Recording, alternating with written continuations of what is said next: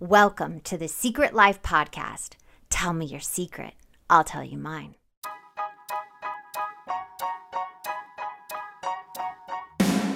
When I first started my recovery 11 years ago, I struggled through the textbook-like material on this subject.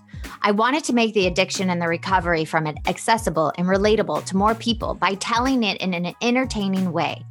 Well, I'm super excited to announce I've released my first book, Secret Life of a Hollywood Sex and Love Addict. If I can help just one person find a solution or at least realize they're not broken or alone, then writing this has been worth it. You can pick up the book exclusively at Amazon or signed copy at secretlifenovel.com. And the best way to support our podcast is to subscribe and share. If you haven't left a review or rating on Apple Podcasts yet, please do. It'll help more people find our show. And if you want to be a guest, shoot me a note at secretlifepodcast@icloud.com. Enjoy the episode.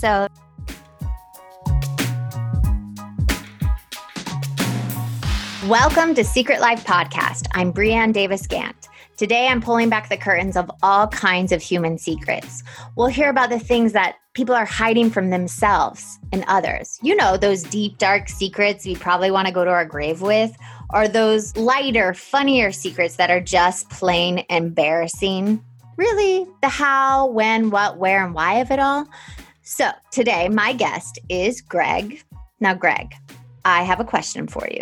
Dun, dun, dun. What is your secret? My secret is that I haven't dated in over a decade. That's 10 years. That's 10 years. But it's been longer than that. Wait, so how many years has it actually been? My last long-term relationship, we broke up 24 years ago. And I dated a little bit after that, but I don't know if there's an exact date. I haven't been keeping track. Wait, you mean there's not a calendar on your wall where you're like checking, like in X's. Prison? You know how they count the days? Right. No, there's not a calendar like that. I just compared it to a prison wall. That's funny.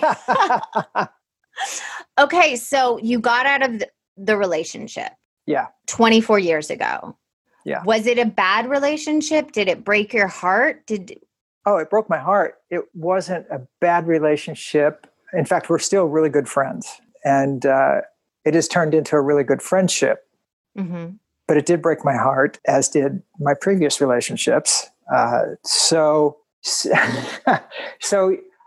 you know, I analyze, I overanalyze, I look at, I read, I listen to people. And a lot of it goes back to, dad. But, when really analyzing the quote unquote 3 long-term relationships that I had, there was no love coming back to me. Oh, so it wasn't like an equal partnership or equal availability or flow. Right. My first long-term, it was 2 years. Relationship, I was 22, Mm-hmm. So that one, sometimes I feel like doesn't count because we were both so young. It counts. Okay. It does. That does. 2 years at 20 years old counts. So that, that was like, I had just come out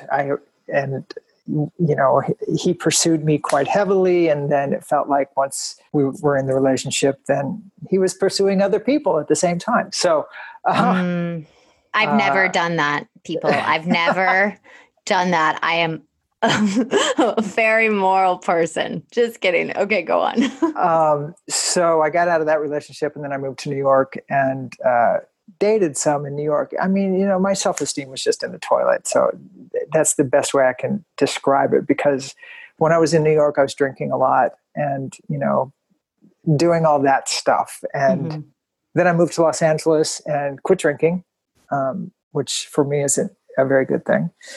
And I got into another relationship with someone who was 6 years younger than me.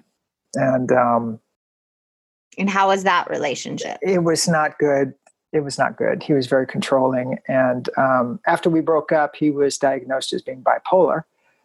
So that explained a lot. When I found that out, I went, oh, that's why.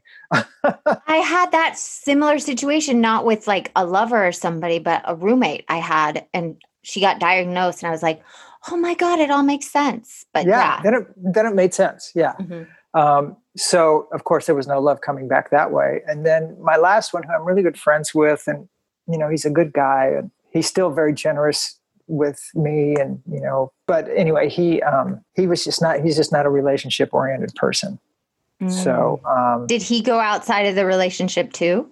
Oh yeah, it was an open relationship, but I didn't know it. Oh.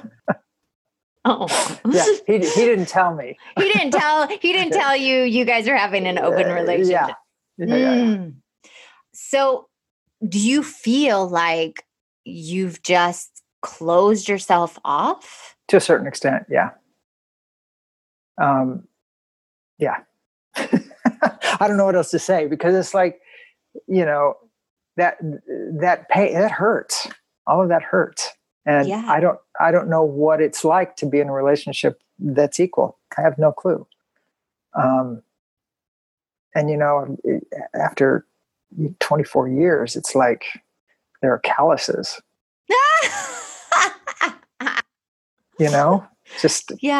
just protecting me because, to open up like that again, I don't know. Have you tried to get out there? Have you, gone into the scene, did the, swipe left, swipe right that I cannot imagine doing? I have done the swipe left, swipe right thing. I've only met a couple of people on the swipe right part, and they weren't matches. One of them was already in a relationship and was just playing around, and it's hard out there being a gay man in Los Angeles, especially when you're older. So, which is what my short film is about. Yeah, we will get to that. But I definitely have other friends that have said the same thing to me. What do you think it is about the gay community, especially in Los Angeles, that makes it so difficult? A lot. There's ageism, looks, status. If I was a rich guy, if I had a lot of money, I'd have boyfriends. They'd probably be very superficial, but they probably wouldn't be what you wanted anyways. Yeah, but at least I'd be having sex, I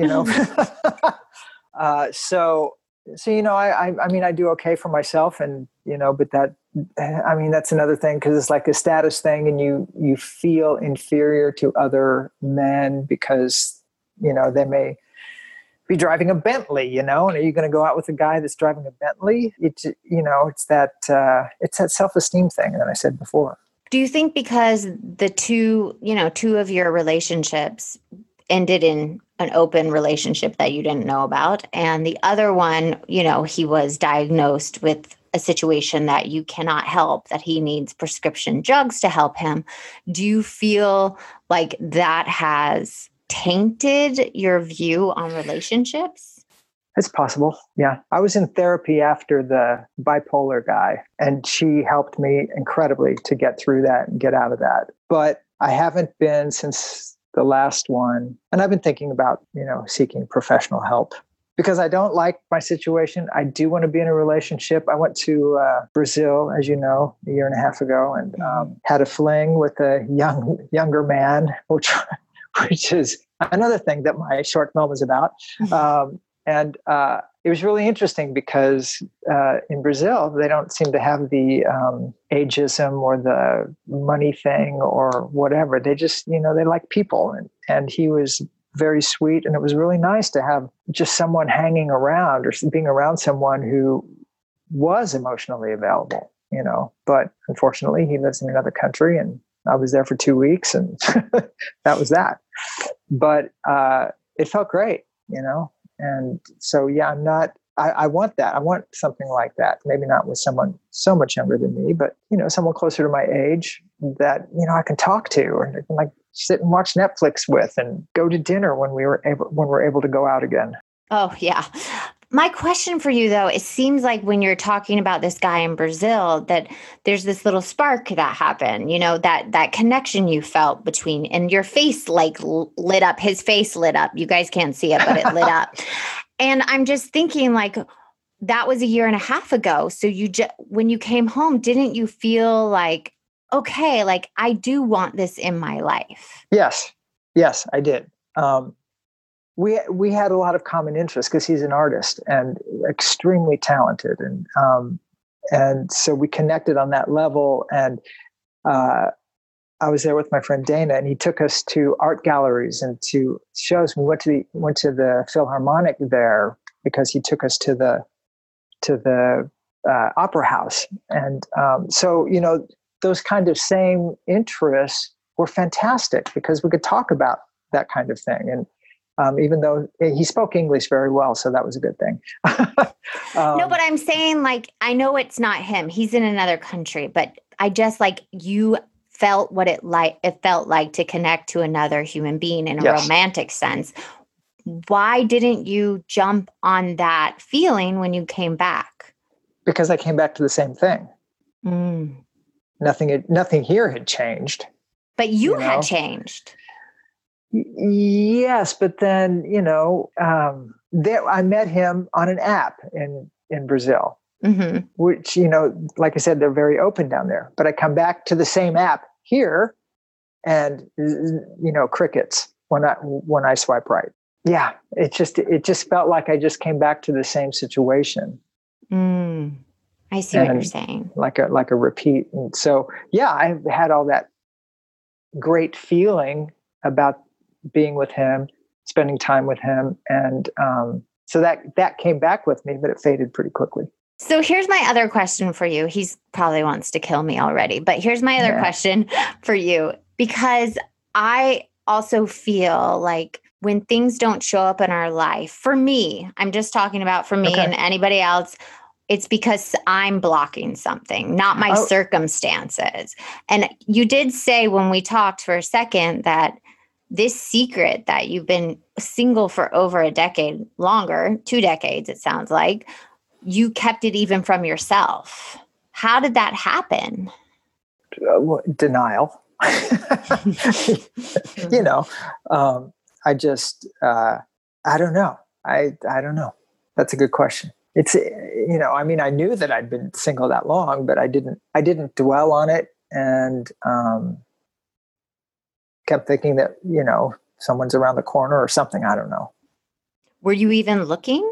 Not overtly. I always say that I'm open to it, but then, most of my friends are straight. So it's, the crowd that I hang out in, it's like not very diverse in that respect. So I don't know. That's a good question. Well, I always like to look at these kind of secrets and things we hide from ourselves mostly. I like to look at the 7 deadly sins, not in the religious sense, but in the character defects. Like we all have a little bit of sins, in us. Right. So which one of these do you think has stopped you from moving forward and exposing and opening yourself to dating? So we have pride, greed, lust, gluttony, envy, anger, and sloth. It's like between envy and anger. Okay, tell me why. For each of those. Well, I look at other people in relationships and I get envious. Especially if they're long-term and appear to be very healthy, fun relationships. I do get envious of that. Yeah. Anger. Maybe it is envy. I think there's a little anger though.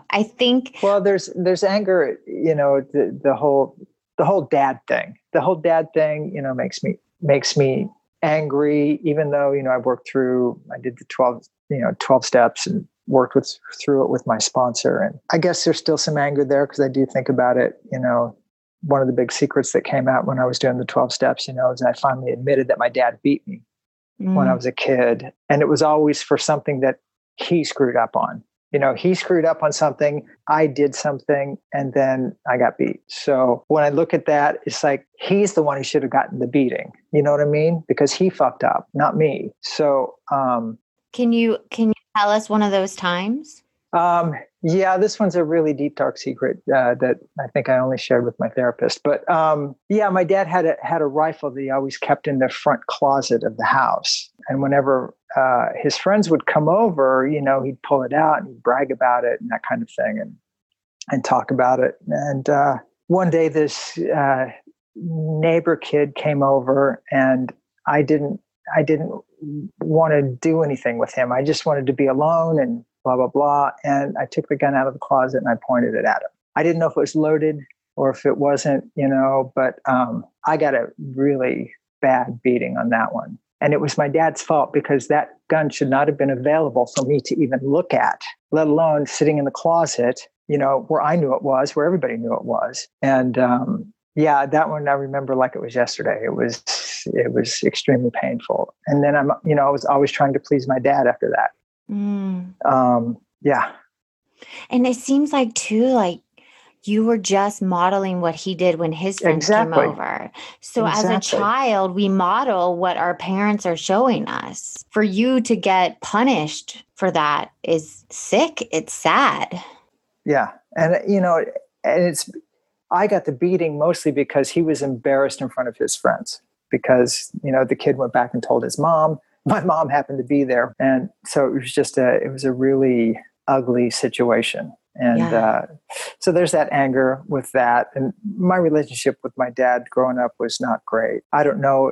I mean, sometimes I think he may have detected that I was gay and just, I didn't even know I was gay until I was 21. And then I was like, oh, is that what that is?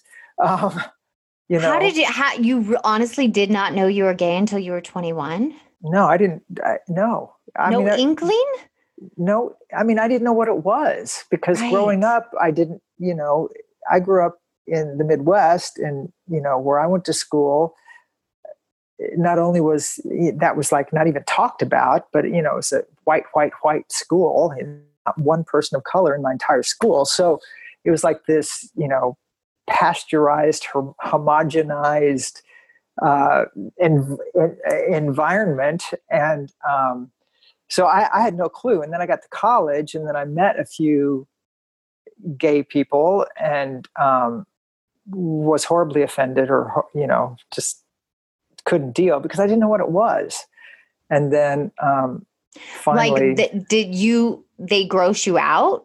Was that like because it was inside of you? Well, it was, I was fighting what was inside of me. I just was like, I had the most beautiful girlfriend in college, and she was a doll and she would do anything for me. But, it just wasn't ever going to happen. Did you sleep with her? Almost.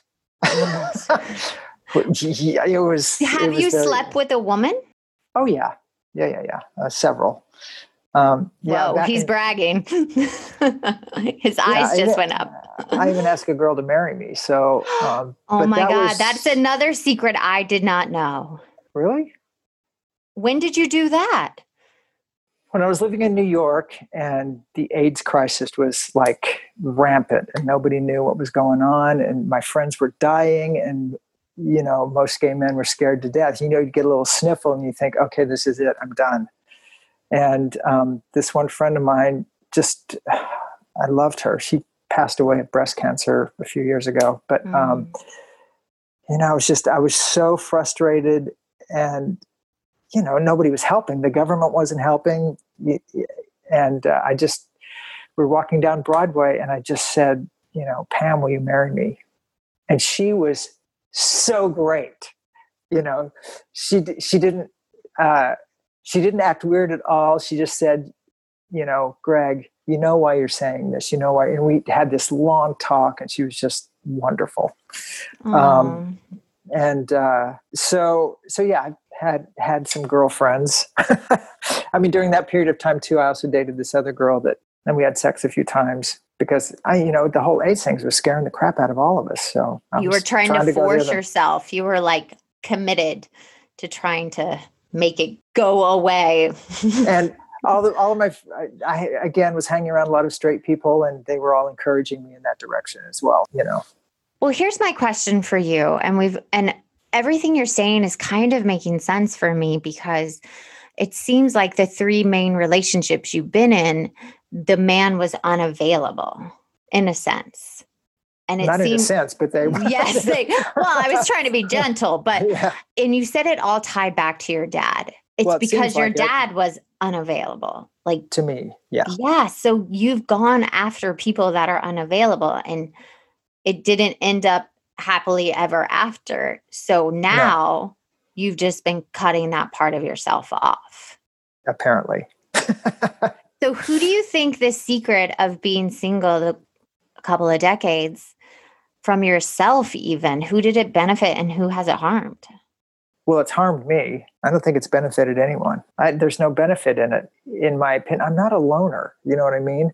Yeah, you're not. Even though a lot of people think I am, only because I've been alone, and I seem to do okay. And there's that depression that is another reason I want to seek professional help, because, now we're all trapped at home. And like today, I had a student this morning, and which is always good for me.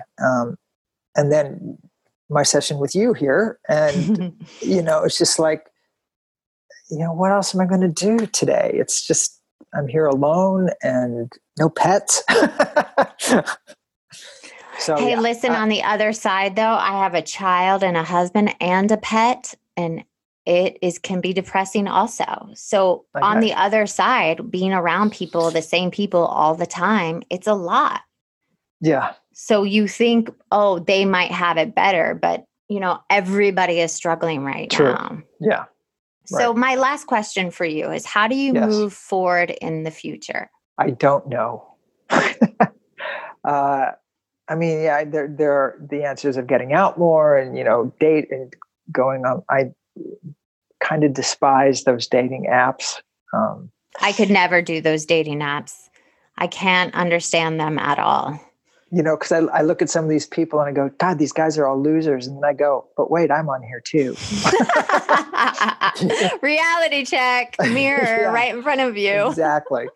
Exactly. So I don't know. It's kind of baffling to me, because you'd think, being in the theater, there'd be lots of opportunity, but no. So I don't know. I just have to get out, and maybe seek professional help would probably be the best thing for me right now. I mean, I think when anyone is having trouble connecting, and the times they tried to connect was to unavailable people, it's always good to look at that pattern. So maybe you're like stuck in this pattern, or you need to look at so it can like shift. Yeah, I agree. Because you're a very handsome man. You're very charming, and you're a great person. So you should be out there getting some booty or like going to dinner. And if anybody contacts you, feel free to give them my number. Okay. I will be your matchmaker now. Pimp. Oh, I'm making money. Oh, that's perfect. Well, thank you for coming on and sharing your secret with us. Thank you for having me. It's an honor to be in your presence, even if it's on Zoom. All right. Well, thank you guys for listening. And until next time, bye.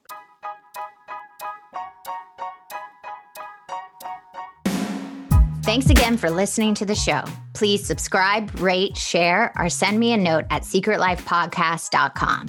And if you like to check out my book, head over to secretlifenovel.com or Amazon to pick up a copy for yourself or someone you love. Thanks again. See you soon.